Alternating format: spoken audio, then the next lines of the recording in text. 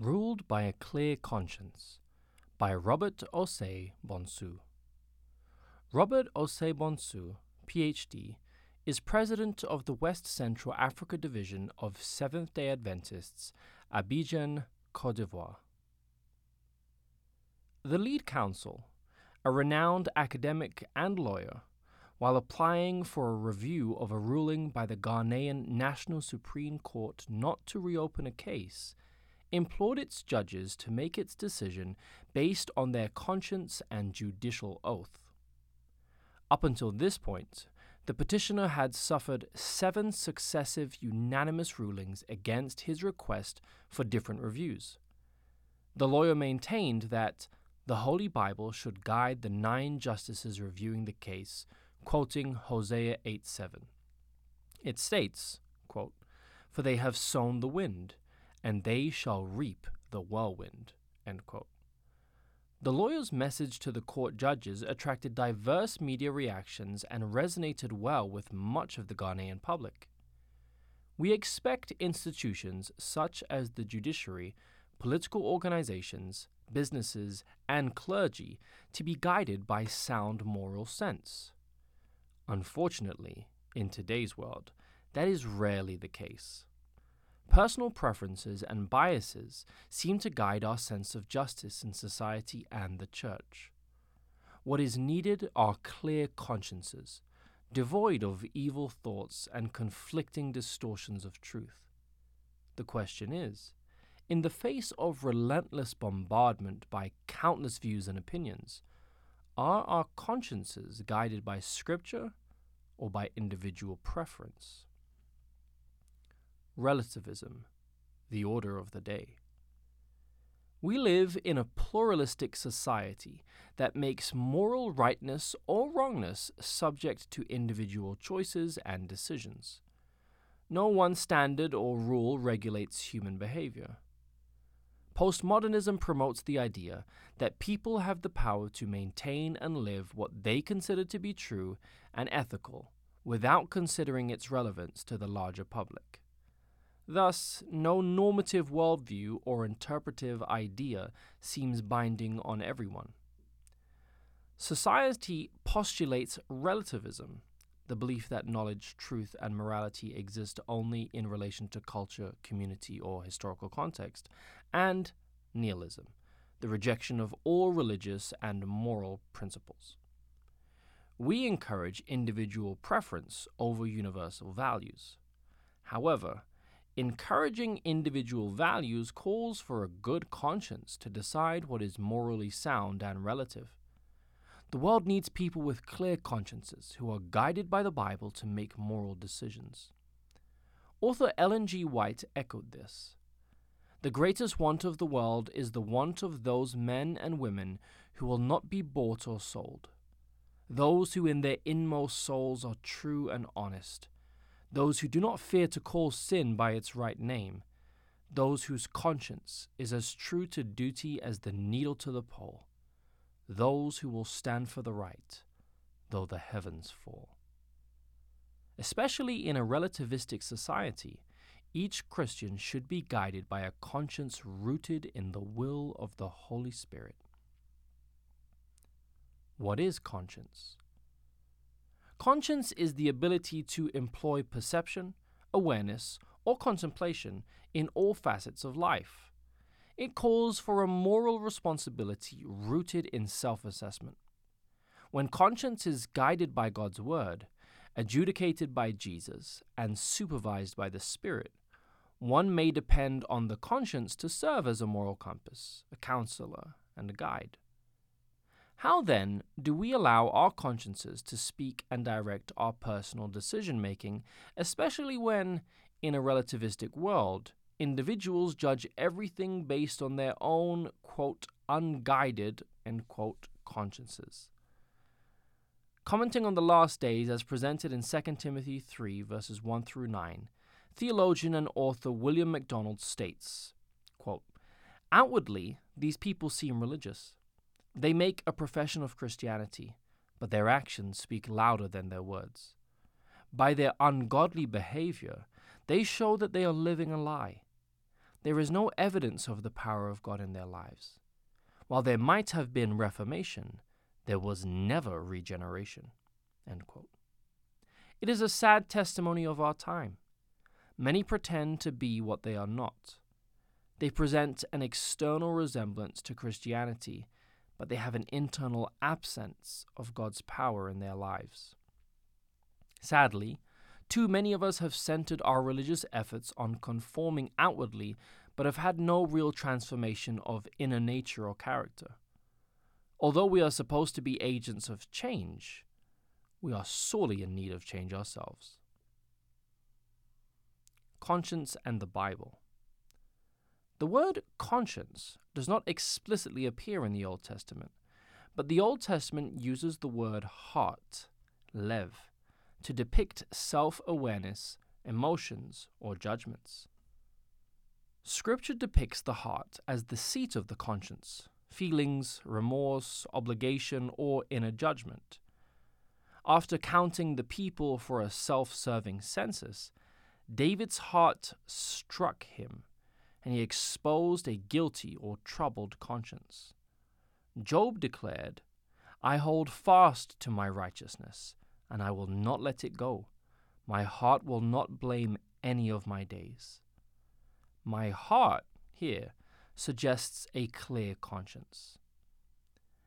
The Septuagint employed the Greek synodesis, or conscience, in different places, such as Ecclesiastes 10:20, which talks about one's hidden internal thoughts.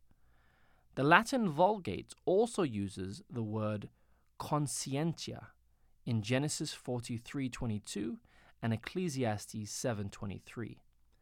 The Greek term synodesis, conscience, appears about 30 times in the New Testament, with 20 occurrences in the Pauline writings. 11 are in 1 Corinthians. Here, conscience implies one's moral self-understanding, self-awareness, bad feeling or guilt or sense of right or wrong.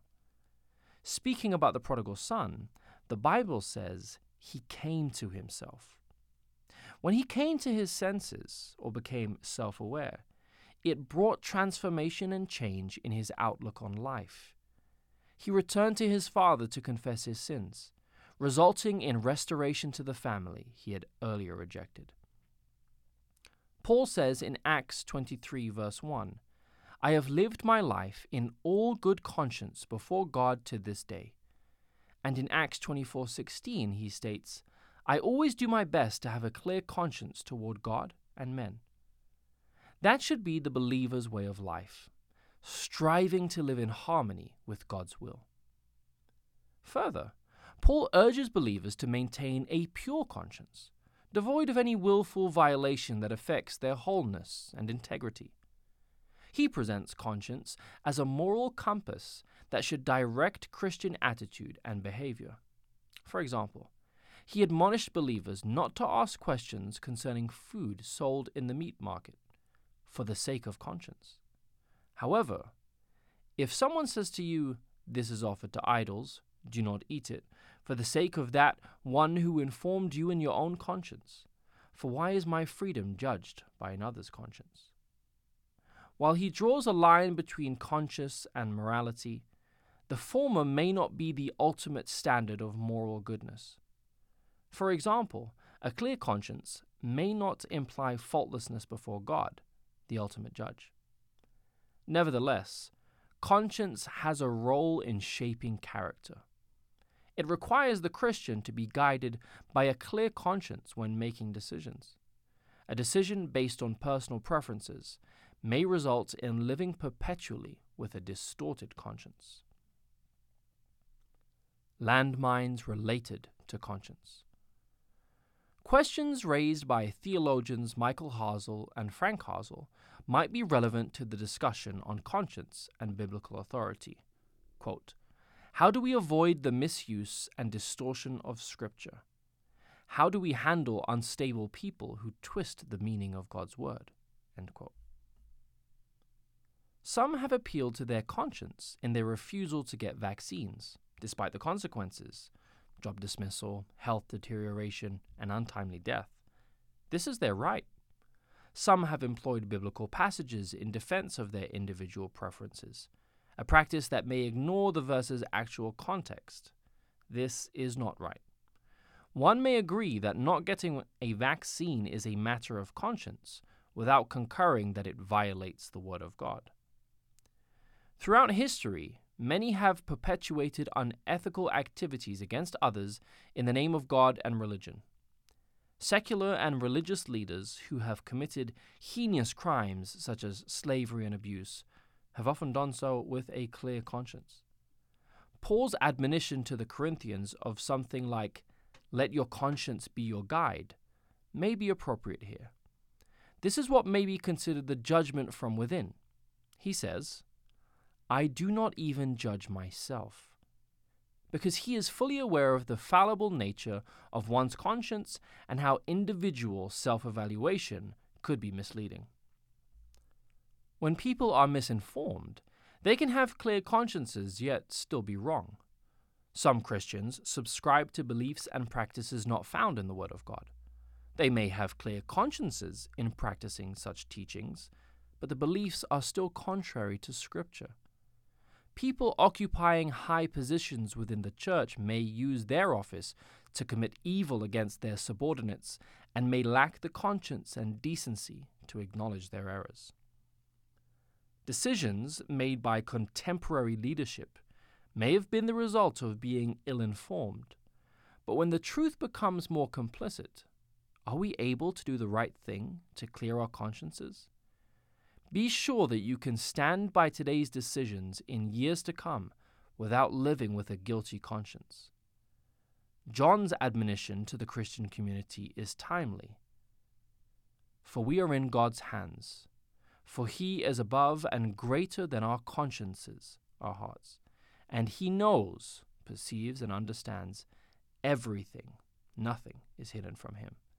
And beloved, if our consciences, our hearts, do not accuse us, if they do not make us feel guilty and condemn us, we have confidence, complete assurance, and boldness before God.